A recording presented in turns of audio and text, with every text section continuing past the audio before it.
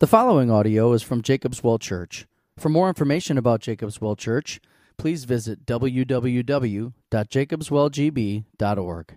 I don't know if you ever received those emails where someone is emailing you from a small country in Africa asking for help, like they went over there to feed orphans and they got mugged and their visa got stolen and they need $300 so that they can come back to the U.S. and you're their last chance of hope, right? And then, of course, it says, this is not a scam, this is real. And you're thinking, why don't you really email someone that you know instead of a random person like me? Sometimes I get those strange emails with requests like that, and obviously some of those are just spam and you delete them. But this week I got a different email with a different request, I think a very authentic request. And I just want to read it to you. This is sent to me from someone who I'm not familiar with. I don't think they attend church here or have attended church here. But this is how it goes. I'll just read it to you, and I'll change the names just to keep it anonymous. It says, "Hello, I'm writing to you to ask if you and your church can pray and intercede for a very special person in my life. His name is Joe, and about 5 years ago, he walked away from our precious Jesus. He's a prodigal son in the truest sense, except for the fact that he hasn't yet come back to the Lord. I firmly believe in the power of prayer. I am begging our Father to bring his son Joe home. But I also believe that the more people that pray, the more God will hear our cries, and maybe the quicker he will act. Please fast and pray with me for Joe, to love his Jesus and soon.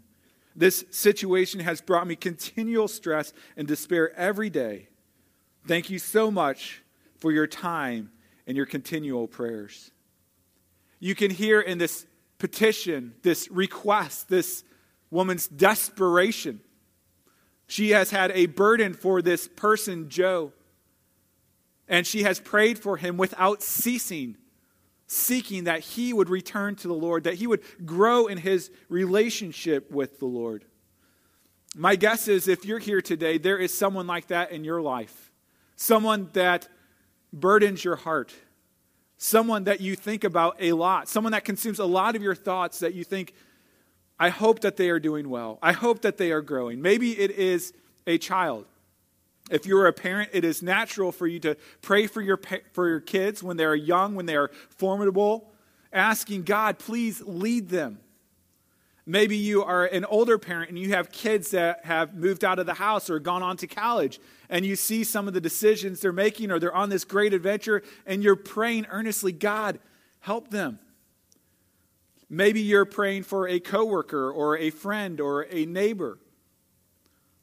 And maybe you don't quite have the words to pray to God. Maybe you aren't quite sure what to ask for in those situations. Well, today, Paul shows us how we should pray for the saints, how we should pray for those who are struggling in their faith, believers that have been saved by God, but continue to move forward in their faith. If you would please open up to Colossians chapter 1. We will be looking at verses 9 through 14 today. If you're in the Red Bible, it is page 983. If you're in the Children's Bible, it's page 1456. Last week, we started looking at Paul's prayer for the Colossians, and it starts out with thanksgiving. And we learned how we should thank God. We learned the who, what, and why of thanksgiving. Do you remember? Who should we thank? God, always, right? The trail always leads back to God. He is the source of every blessing. What should we thank God for? Everything, right? Even the invisible blessings of God. The invisible, unshakable blessings of faith, hope, and love that he has poured out upon us. And the why of thanksgiving. Why should we give thanks to God? Because of the simple and glorious and victorious truth of the gospel, which we'll talk more about today. This week, we jump in midway through Paul's prayer. He has given thanks to God, and now he turns to petition God on behalf of the Colossians. Petitioning, meaning he is making requests to God on behalf of the Colossians. And so as we look at this, what we'll see is not only how does Paul pray for the Colossians, but how we should pray for one another, and how we should pray for the saints around the world. We're going to jump in mid-sentence, mid-thought, And it starts out saying, and so from the day we heard. And so I just want to give you a little bit of a description about what Paul's talking about here. Paul was in Ephesus. He was preaching for several years. A man came to Ephesus from Colossae, which is about 100 miles away, named Epaphras. He came to faith in Christ under the ministry of Paul, went back to Colossae to plant a church. Epaphras has come back to Paul now, and he has shared with Paul not only the troubles and trials that the Colossian church is going through, but the great things that the Holy Spirit is doing, how God is growing them in their faith. And so Paul is overjoyed that the gospel has taken root, and he responds by praying for them, by petitioning for them to God. Since that day, this is how Paul prayed for them. And my hope is that this would be our prayer for one another. So let's read Colossians 1, verse 9 through 14. Verse 9. And so, from the day we heard, we have not ceased to pray for you, asking that you may be filled with the knowledge of his will, in all spiritual wisdom and understanding, so as to walk in a manner worthy of the Lord, fully pleasing to him, bearing fruit in every good work and increasing in the knowledge of God. May you be strengthened with all power according to his glorious might, for his endurance and patience with joy, giving thanks to the Father who has qualified you to share in the inheritance of the saints in light. He has delivered us from the dominion of darkness and transferred us to the kingdom of his beloved Son, in whom we have redemption, the forgiveness of sins. Let's pray. Lord God, as we come again to your word, and I see what it means to pray, what we see it means to petition for one another, to pray for one another, God. We confess that so much of our prayer life is selfish. So much of our prayer life is consumed with us, God. Help us, Lord. Free us from a selfish prayer life. Free us to pray for the saints around us. Help us, as Paul is doing, to pray for saints that we have never met before, God. Teach us this morning how we might pray for one another. We pray this in Christ's name. Amen. So, how should Christians pray for one another? Well, first off, the assumption is that we should pray for one another, right? And I think many of us would discover that's kind of an area that we can grow in. But one of the things that will help us grow in our prayer life is to understand how we should pray for one another. And so how should we pray for one another? If I were to put it in one word, I would say we should pray for increase. We should pray for increase.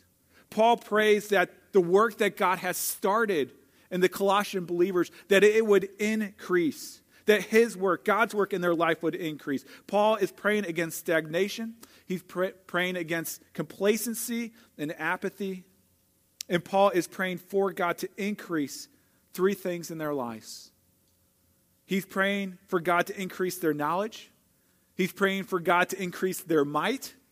And he's praying for God to increase their joy. And so we're going to look at those three things: knowledge, might, and joy, and see how we might pray for one another. First, pray for increased knowledge. Verse 9. If you have your Bibles, keep them open.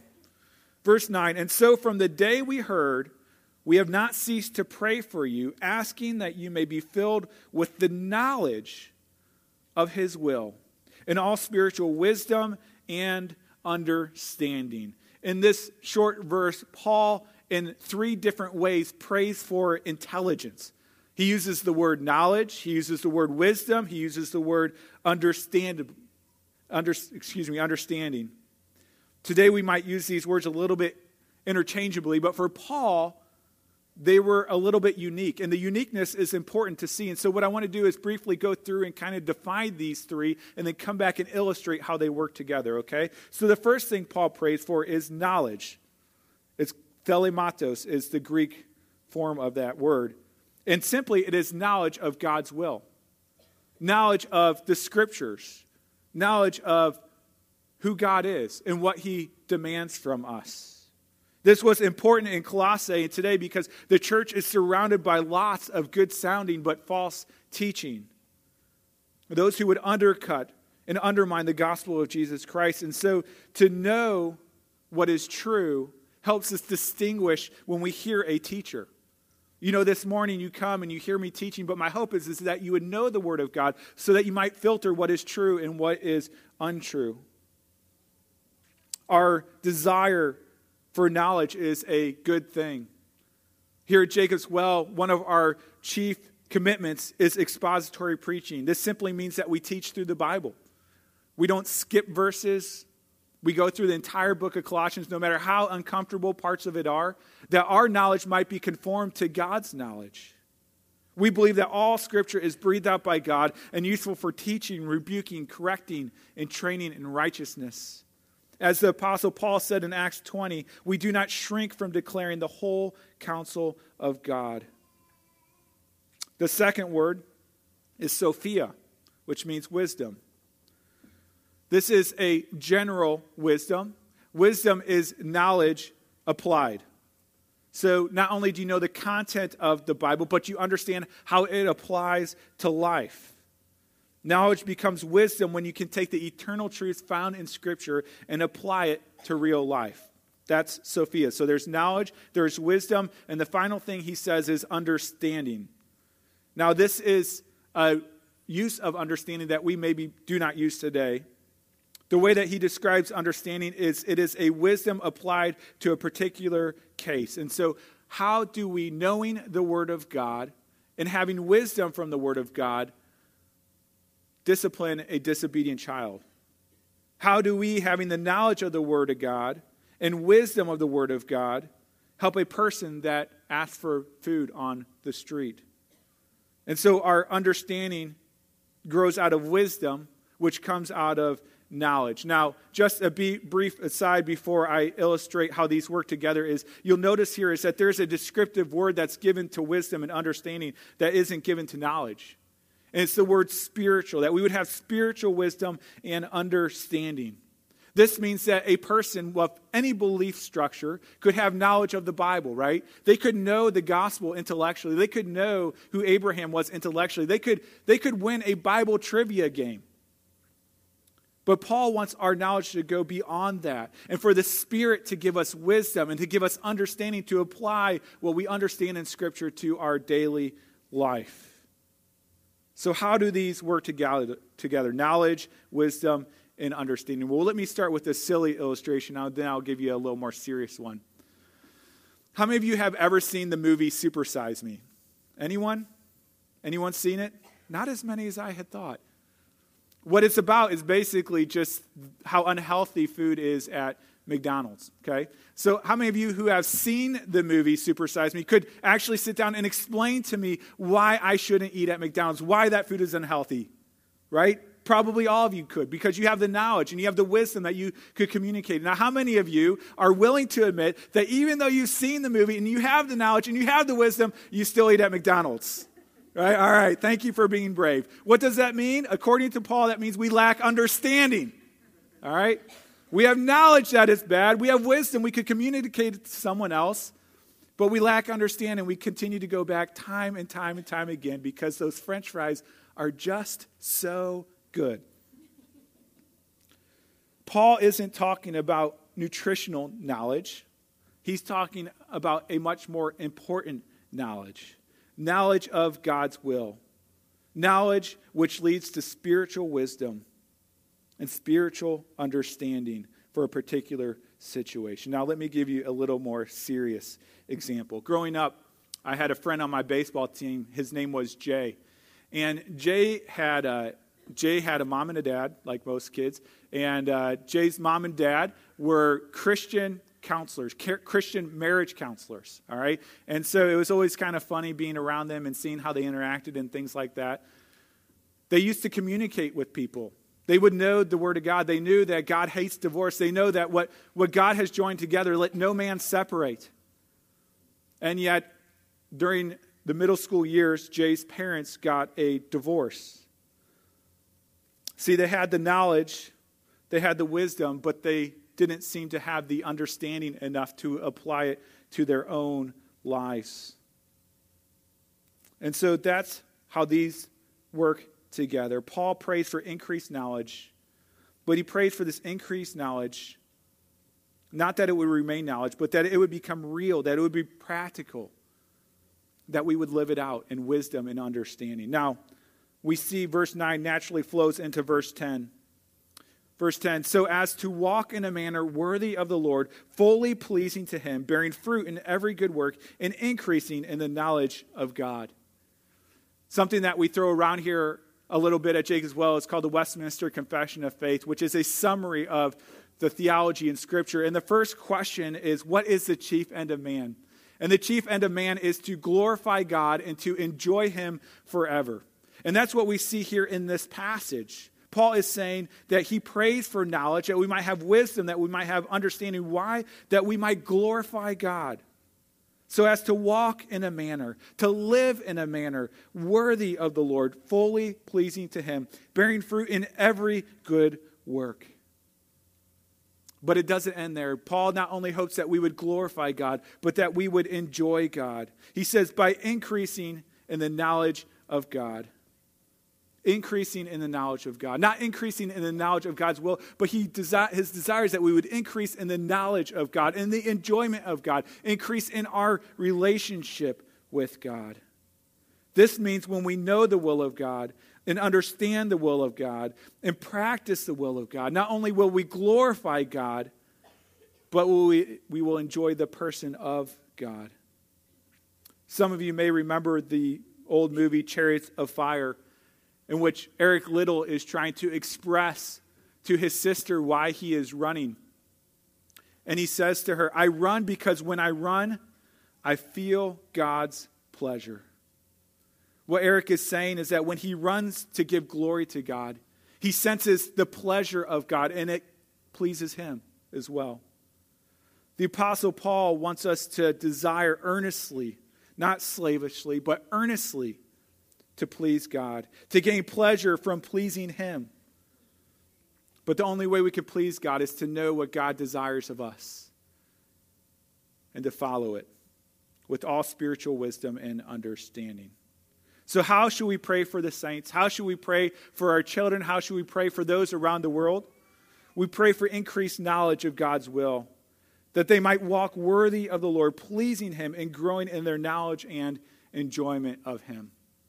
Secondly, we pray for increased strength. Now, I know that first main point, it kind of sounds formulaic, right? It kind of sounds easy to do. I just need to read the Bible and understand what it says, and then I need to put it into practice, and God will be pleased with me, and I will enjoy God. But all of us know that it is much more difficult than that, isn't it?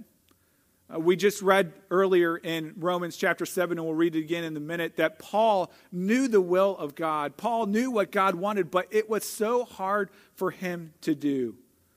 See, we don't just need knowledge of what is right. We need the strength to do it, don't we?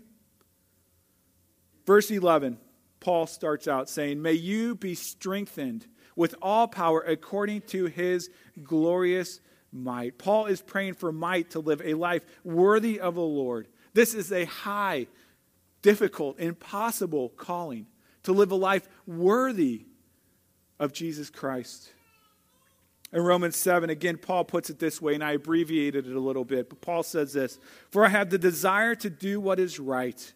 He knows what's right, and he even has the desire to do it, but not the ability to carry it out. For I do not do the good I want, but the evil I do not want is what I keep on doing.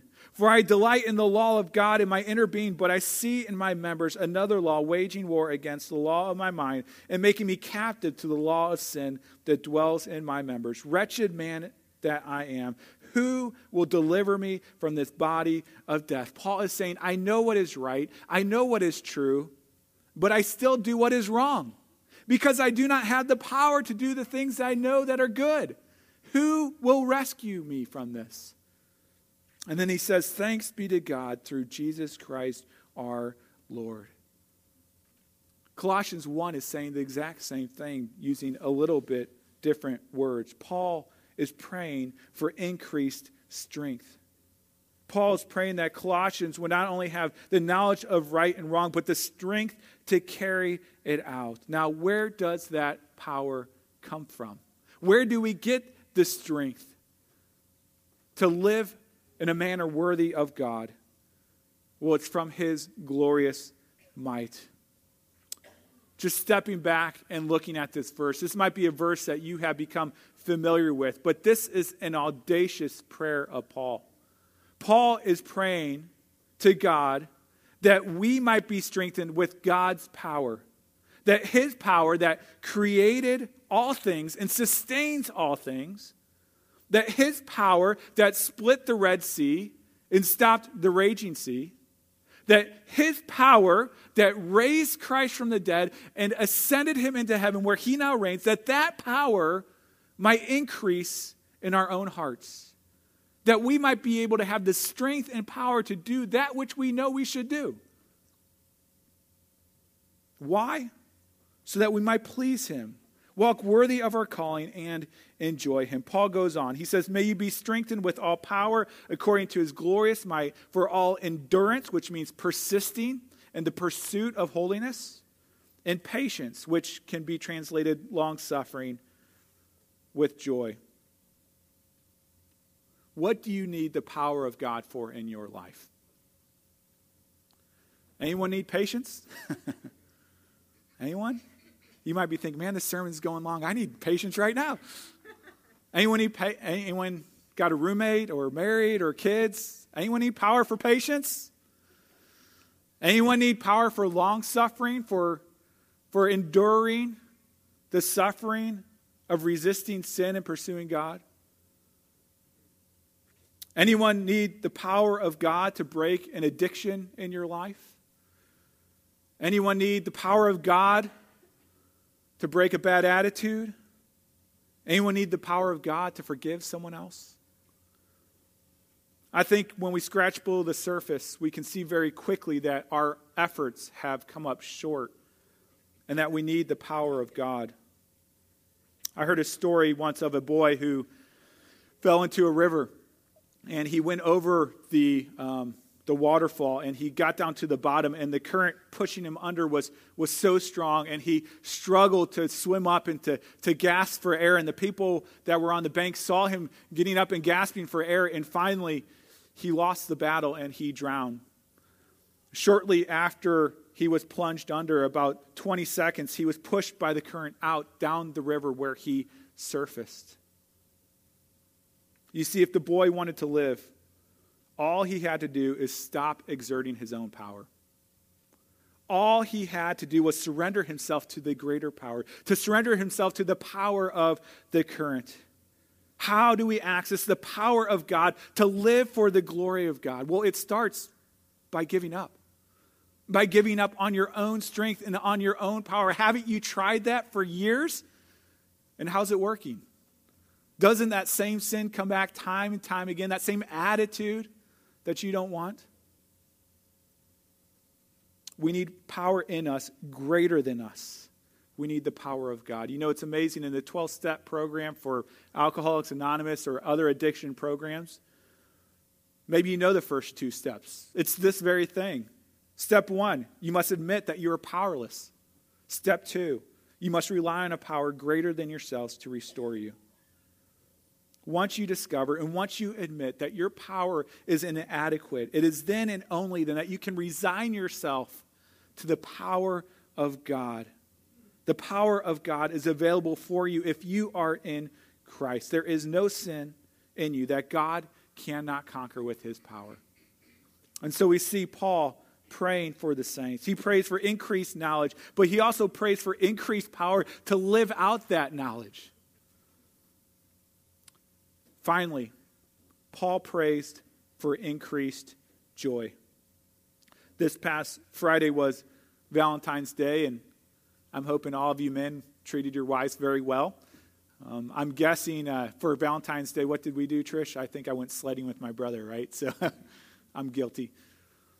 But if your husband takes you out on a date, you probably don't want him to do it because he has to, right? Or because he is supposed to, or because he should do it. You want your husband to take you out on a date because he loves you. All of us want a joyful lover. We don't want a begrudging lover, do we? Someone who delights in our relationship with them. God is no different. Verse 11, he says this, may you be strengthened with all power according to his glorious might for all endurance and patience with joy.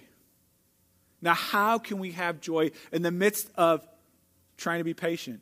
In the midst of relying upon him for endurance, how can we have joy? Verse 12, giving thanks to the Father. God does not want your begrudging obedience. God wants your heart. God wants you to follow him in those difficult times with great joy. Now you may ask, how can we follow God with joy in the most difficult times of our life when we are enduring hardship and long suffering? Well, Paul tells us that the way that we can have joy is to know and understand and thank God for all that he has done in our lives. Give joyful thanks because God has worked in your life. There are three things that Paul points out here that God has done for you if you are in Christ. First, we should give joyful thanks because God has qualified us for riches. Verse 12, give thanks to God the Father who has qualified you to share in the inheritance of the saints in light. Most of the times, qualification is based on our performance and our ability, right? Our understanding. And so, when you go for a job interview, for some reason, they want you to be qualified, right? To hold the job. If you try out for a sports team, they have tryouts to see if you're qualified to play on the sports team. If you're trying to get in college, they have SATs and ACTs to see if you're qualified to get into this college. Even right now at the Olympics, I don't know if you are watching, but they have a qualifying round going on in almost every sport in which they're saying, are you good enough to make it to the next level? You qualify by surpassing a certain standard according to your own abilities and performance in all of these areas, but it is different with God. You see, God has a standard too. God has a standard to qualify you for the inheritance of the saints. And his standard is absolute sinless perfection. And unlike a job or a college or an athletic team, you cannot qualify yourself because you are not perfect. God's standard is perfection for imperfect people. And we in and of ourselves disqualify ourselves from this heavenly inheritance, leaving us in a state of absolute despair. But the good news, the joyful news, the news that can give us great rejoicing even in the midst of trials is that even though we do not qualify, God has qualified us. He has qualified us by sending his own son, Jesus Christ, to live the life we should have lived, to live absolute perfection and then apply it to us, to credit us with his righteousness. God has qualified us when we were unqualified to share in the inheritance of the saints. And so that's one thing that God has done for us that gives us great joy. The second thing that God does is that he has delivered us from the dominion of darkness. Verse 13 says that very simply. He has delivered us from the dominion of darkness and translated us to the kingdom of his beloved Son. The picture that is being painted here is the picture of the Exodus. Do you remember the Exodus from the Old Testament? When the people of God are enslaved in Egypt, they are underneath the tyranny of Pharaoh. They are slaves in this land. It's a horrible life in which they are persecuted. And yet God comes and God intervenes and delivers them out of slavery, transfers them out of that kingdom into the promised land, into the kingdom of God. God has delivered us once again. God has sent his own son, Jesus, into the world. Jesus is the light of the world. And yet at the cross, when Christ is hanging on the cross, darkness overshadows the land for 3 hours. Why? Because he's taking on your darkness and my darkness. That we might be transferred from the kingdom of darkness into the kingdom of light. So we can have joy in long suffering because God has qualified us. He has delivered us, but also because God has redeemed us. Verse 14.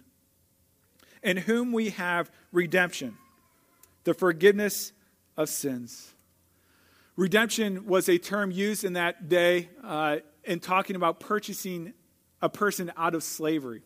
They would be redeemed if you would set forth the price to purchase them out of slavery. Slavery was something that was common in Colossae. It's not the same type of slavery that we think of in American history. Usually it's due to some sort of indebtedness in someone's past.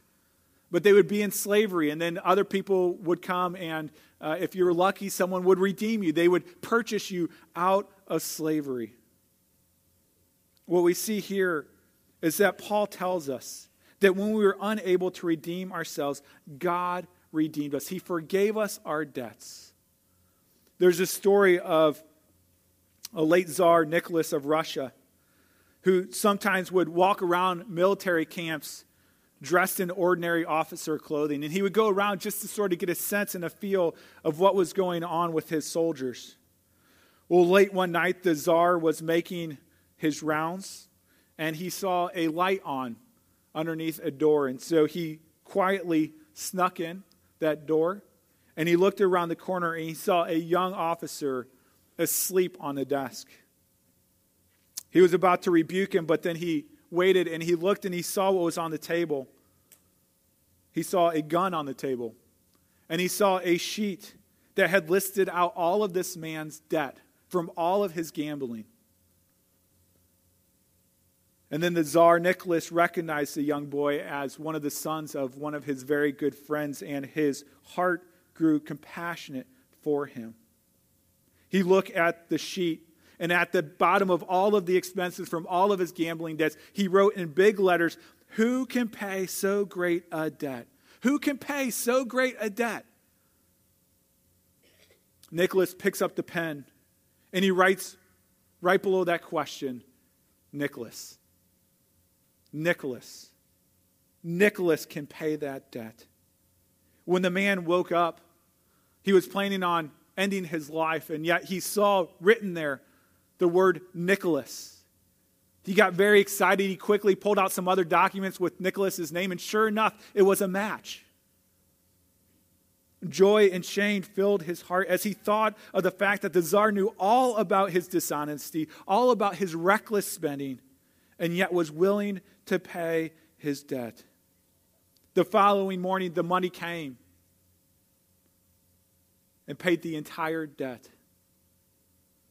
Looking at your own life, looking at your own shame, looking at the Word of God, the law of God, I don't think any of us can honestly say that we have obeyed the God completely, even for a single hour. Maybe not even for a single minute, joyfully. Who could pay so great a debt? The wages of sin is death. Who could pay so great a debt? Only God can. Only God can, who sent his Son, Jesus Christ, to come down. And Jesus came and he paid it all, just like we sang earlier. Jesus paid it all. God has ransomed us to himself. He has redeemed us. He has delivered us from the dominion of darkness, and he has qualified us for the great inheritance. Let me end with this story. John Knox was a famous pastor, theologian. He founded the Presbyterian Church in Scotland, and he was fading. He was dying, and he couldn't get out of bed, couldn't see very well. And he called out to his wife to come and start reading him some scripture. So she came, and she started to read to him. And it just so happened that she started to read the prayers of Jesus. John was so inspired by those prayers that he lost track of his wife, and he told her to stop reading. And then he started to pray. He started to intercede. He prayed for the ungodly, those who had rejected the gospel. He pleaded on behalf of the people who had been recently converted that they would grow in grace. And he requested protection for the Lord's servants who were being persecuted. As Knox was praying, he drifted off and met the Lord. What amazes me about Knox is that even in his dying breath, even when he couldn't walk, even when he probably couldn't talk, he was still ministering through prayer. We have a tremendous opportunity to minister, to be ministers of prayer, to pray for the people of God, to pray that God would increase them, that he would increase their knowledge, that he would increase their strength, that he would increase their joy, knowing that he has qualified us for a great inheritance, that he has delivered us from the dominion of darkness, and that he has redeemed us, forgiving our sins. This is how we should pray for one another. Who has God burdened your heart with? Would you be faithful? Would you pray that God might increase in their lives? Let's pray. Lord, we all need increase, God. We all need increased understanding of your word, God, that we might know what is true and what is false. We need increased strength, God, to follow what we know is true, Lord. And we need increased joy. That our eyes would not be fixed on our sin and on our shame, but it would be fixed on the finished work of Christ at the cross. It would be fixed on what you have done for us, that you have redeemed us, that you have qualified us, and that you have delivered us. God, give us great joy in all our trials, because we have a great God. We pray this in Christ's name. Amen.